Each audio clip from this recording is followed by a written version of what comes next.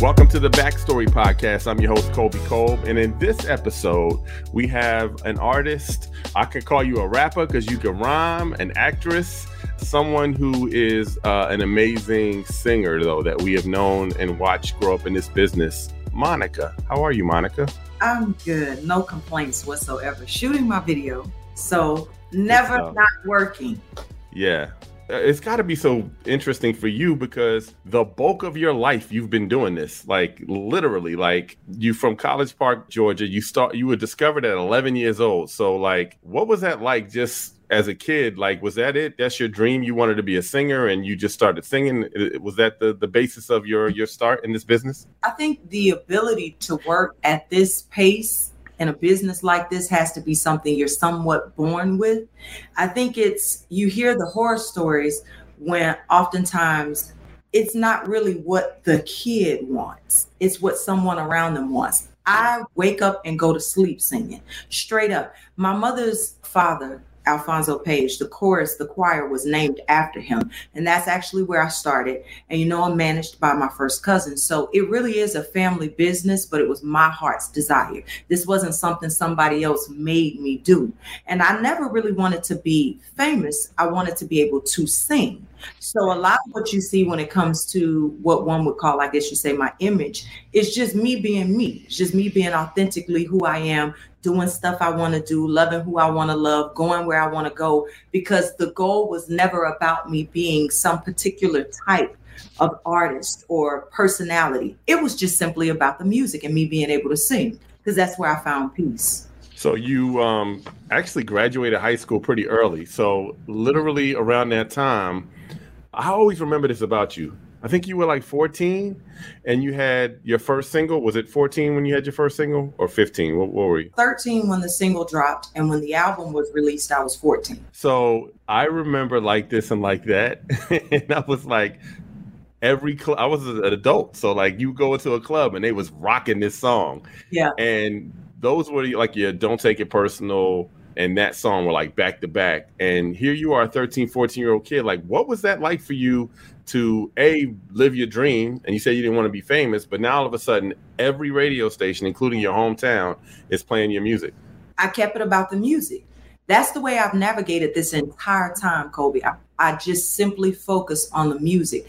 I realized that I am different in a lot of respects. I didn't get caught up in the ways of the industry. I've always lived in Atlanta, had homes in other places at different times, but I just stayed rooted. I just stayed grounded. And it didn't really have an effect on me. A lot of what I've experienced in my life has been based on my own personal decisions. It's actually had nothing to do with the music industry at all.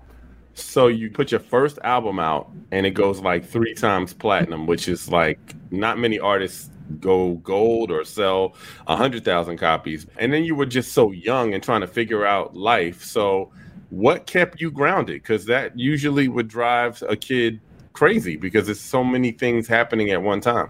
My family and the fact that I never had this desire to be in the mix. A lot of people will tell you that I'm very personable, but I've always done my own thing. I've always had my own. My closest friends are not people that even aspire to do what I do, so I think that is important. Of course I have friends that are in the industry. I've been here so long. It's no different than if you work in an office building for 27, 28 years, you're going to know everybody in the building. But those that I'm closest to are really real everyday people. They're real moms. They're going through the everyday stuff that I'm going through. So they're talking to me very differently than a person that maybe has the accessibility to reach whatever they want to reach. I'm talking to real everyday people on a daily basis. And that really kept me rooted. That kept me grounded. My own aspirations did the same thing. You talked about me graduating early. That was me. I wanted to do that because I felt like people assumed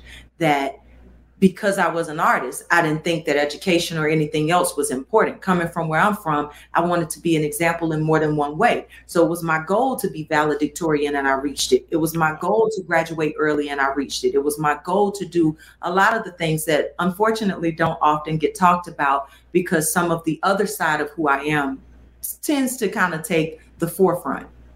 Was that hard to be focused? Because the valedictorian, that's a lot of work that goes into that. And then at the same time, you got a triple platinum album and you're coming out with your sophomore album. So how were you able to focus and just kind of tamper down all of the other requirements of basically being a star at a very young age? It was tough. But one thing that I will say, and I'm still this way today, if it's important to me, I get it done. I have a problem when it's not important to me and other people are telling me that it should be important. That's when I'm not able to really focus on it. But that was something important to me. I wanted people to feel, or kids to feel, like they could do whatever they wanted to do and multitask and still be successful. And I was even fought for the valedictorian slot. You know, there was another student. He definitely didn't look like me. And he was born silver spoon, driving a Porsche to school every day. Wow. He was definitely fighting me for the spot, but I did the work and I was able to walk away and say I reached a goal that was important to me. I'm still that way to this day. And I actually have 3 children that are exactly the same. Really? One is in his senior year. He's completely focused on his music. But if you see my son, that's an athlete. He's 14 years old. I just reposted something from Ball is Life of him. You know, his goal was to dunk. You know, whatever they set their minds to, my daughter's the same way. That is something that I believe that they were born with. Wow. So then you're 18 and you release your second album, The Boy Is Mine, and then you have a continued staggering success. So, you know, one thing about this business that I've seen many artists that come out with their first album and their second one is just like, it's a struggle. It's hard. It's just hard to repeat greatness in anything. So you come with greatness on the second album. Did you have any concerns or fears about following up your debut album? No, I think the best part about being from where I'm from and knowing absolutely nothing about the music business is that I did not have all these preconceived notions packed into my brain. My thought was, first album was great. We got to make this album even better. How do we do that? And the stars started to align themselves, I think, because I was focused strictly on the music. I wasn't thinking about anything else. I wasn't comparing one to the other. I just was like, if we did this way the first time, let's give it a go again. I never thought about this. You got to remember, I'm the same little girl that they took into an office with Clive Davis and they asked me to sing on the stage, and I decided to walk about the entire boardroom and sing in the faces of these people, not having a clue who any of them were. That worked in my favor because I wasn't holding on to the hopes of, you know, I got to reach this person or that person. I did what felt right. And that's what music really is. It's a universal language. And we start getting it confused when we overthink. I overthink more now than I did then. Right. Then I was on go. That's the best way I can describe it. You definitely feel like an old soul. Like most kids would never even understand that. Or even did you have so you had no understanding the magnitude of a Clive Davis and what he had done in the music business? Did you know a lot about him before that moment? You're talking about a young girl that was hanging out on the south side of Atlanta just before I got to that office. So even though my older cousins would tell me, that wasn't the thing that I was most focused on. What I was most focused on was I want girls from around my way to know that we can do whatever we want to do too. Right. You don't have to live in LA. You don't have to live in New York. You don't have to come from a family filled with singers and intellectuals that are, you know, over the top about it. I'm proud of the people that raised me and reared me because it's the reason that I'm still able to be me today. So I took that in the office. Yes, they told me, but Monica, especially young Monica, did not care. And I think that's something that Clive really did love about me. I probably am responsible for some of the hair he lost over the years too. You know, who I loved and things I did. I remember tattoo and him seeing it for the first time. He was sitting at his desk and it almost looked like when you freeze frame, because he was just like, why do you do that? You know, he didn't understand who I was, but I still represent a very important group of young girls, especially if you're in the inner city or you're in different places that you may not have access to all of the things that some of the other people do. Whether it's audiobooks or all-time greatest hits, long live listening to your favorites. Learn more about Kisqali Ribociclib 200 milligrams at KISQALI.com and talk to your doctor to see if Kisqali is right for you. I felt like I was the living proof, and that was the only thing I was focused on. And then you were sort of coming on the heels of Whitney Houston, who kind of started when she was like 16, 17 years old. You're discovered singing her song at a mall. What was that like, just meeting Whitney Houston? Was that one of the artists that you looked up to before you just became famous, or when you were a kid? Was that one of the artists that you like, man, I want to be like that artist? I absolutely looked up to her because it was the clarity in her voice and the confidence she sang with. She was a tall, slim-built woman, just like myself. Even though I was a young girl at the time, I always looked to her and felt hopeful. And then I started to learn more about her. She was from Newark. She had brothers only, just like me. We had a lot of things in common, but you could not have told 11-year-old Monica it was impossible to be near her or to be not just a fan of hers, but one day maybe sharing her company, because my family always told us that we could do anything, we could achieve anything. So I grew up believing that. So my cousin and I actually sneaking into the World Congress Center and getting right next to her. And I was going to sing The Greatest Love of All. It was right around the time of the Olympics. Remember when the Olympics came to 96. Yes. And I got right there and I was going to sing, but it happened the way it was supposed to. I ended up signing to Dallas Austin. I was discovered at Center Stage. Right. I did this talent show because the prize was $1,000. I wanted the money. My mother was getting married the next day. So I was missing the wedding rehearsal, dinner rehearsal to actually sing in this talent show. And I remember when we first got there, they were saying that you had to be 18. And I just started singing. And the lady was like, come on through. And I actually won that talent show. And that's where I met Kevin Wells, in Dallas Austin. And that's where my life really began to change. But again, the reason I was there was very different than what God had in store for me. So I think sometimes we overthink, especially as adults. It was the perfect time for me to be discovered and for me to go on and eventually be signed to Rowdy, which was a subsidiary of Arista, which was where Whitney was signed to Clive Davis. Right. And that is where our friendship and our relationship really began. Well, and also you then I see a very independent spirit in you, as I see in you today as an artist. Like, you then have tremendous success throughout the 2000s, a great partnership with Missy. You guys made some amazing records. I mean, just timeless records. And then you kind of wanted to break off on your own and do your own thing. Was that something that most of your career you're with a label, right? The structure of a label. And you were one of the early bigger artists that said, no, I think I want to do this myself and control my own destiny. Was that something that came about out of a necessity, or was it something that you just felt like, I just want to do this? Like, I don't want to be tied to a label anymore. Honestly, my contract came to an end. Mm-hmm. And when it came to an end, we felt like we had learned so much already. I had a great conversation with the legend, Anita Baker, and she started explaining to me what she had done independently and why and what it was like and how much it required of her. But she pretty much was like, listen, little girl, you got it. You've been strong since you were a baby. So you're definitely capable. You have the catalog, you have the history, you have the relationship with your fans. You've never lied to them or put on airs. They know who you are.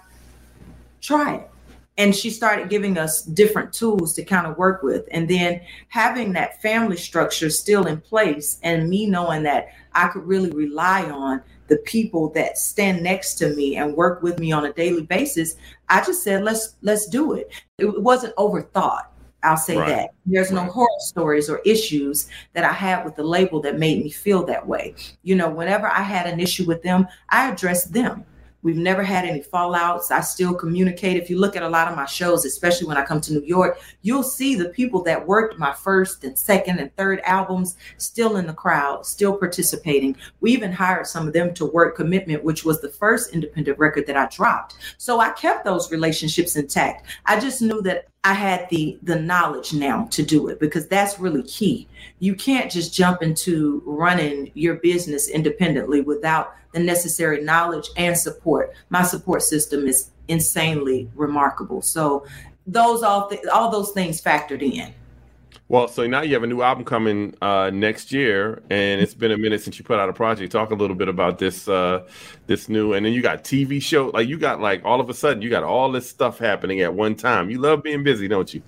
I do. You know, I take big breaks and then I jump in really heavy. You know, I'll dive in the water pretty deep and then I'll step away because my relationship with my children is the most important thing to me. Yeah.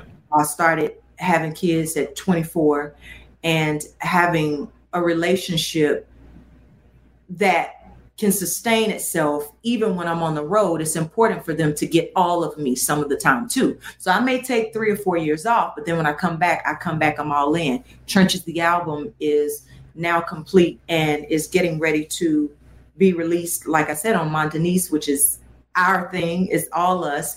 But then I also have a partnership with Apple Music for Mo Talk. Mo Talk is really just a safe space, just as much as I feel comfortable talking to you because I know you. There's never anything messy or weird. That's the same thing that I give to artists when they come and they sit and they talk with me. I talk to Jimmy Allen. I talk to Mickey Guyton. I talk to Shaquille O'Neal. There's no one particular type of person that I'm speaking to on Mo Talk. I just give them a safe space if they want to clear something up, if they just want to have an open forum and we talk about things you don't typically hear them talk about. That's what Mo Talk is. I also have Celebrity True Crime Story.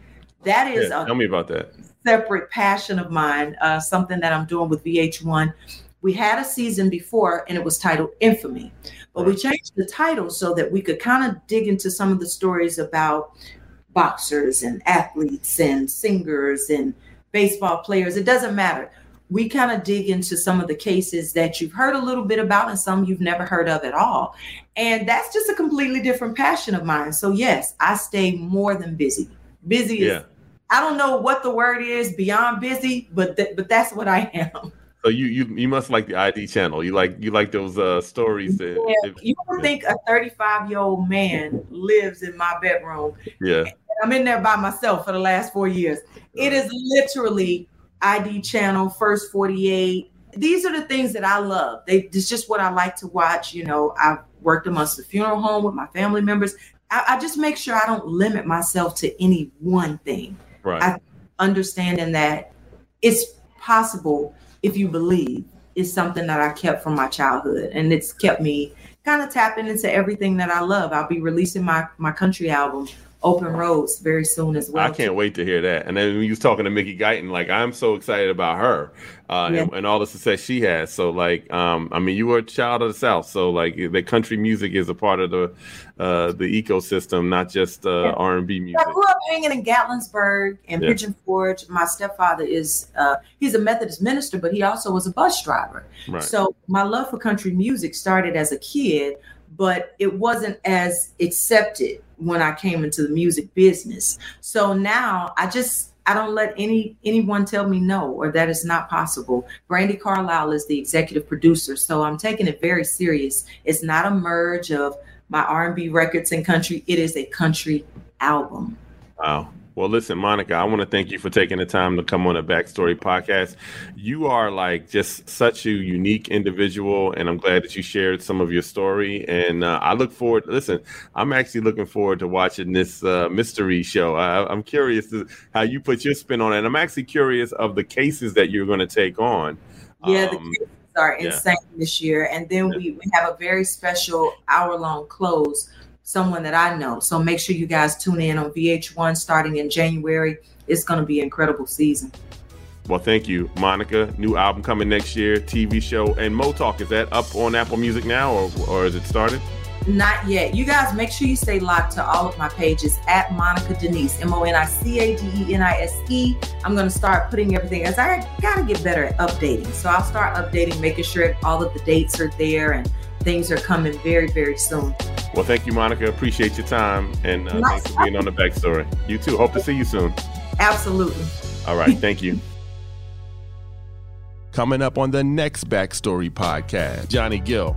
I sang that song "Mad as Hell," and I sing it with vengeance. I hear it. I said, you know what? Oh, y'all just giving me some bull. And I said, I don't give a jack what y'all give me. I said, I just went in there and I said, I just destroyed it. I remember singing the opening line, and the next thing you know, I saw 1, 2, 3 heads, and they're looking, and everybody's looking. Then the next thing you know, I got the whole studio full. The Backstory Podcast with Colby Kolb is an Urban One Incorporated, Reach Media, Pod is Good production, hosted and executive produced by yours truly, Colby Kolb, edited by Donkus. Follow us on Twitter at BackstoryPCC, on Instagram, Get the Backstory. Senior Director of Podcast Operations, Sierra Reed. For Sales and Corporate Partnerships, Josh Romani and Michelle Marino. Digital Marketing, Walter Gaynor, J.R. Smith, and Tim Hall. Thanks again for listening to the Backstory Podcast.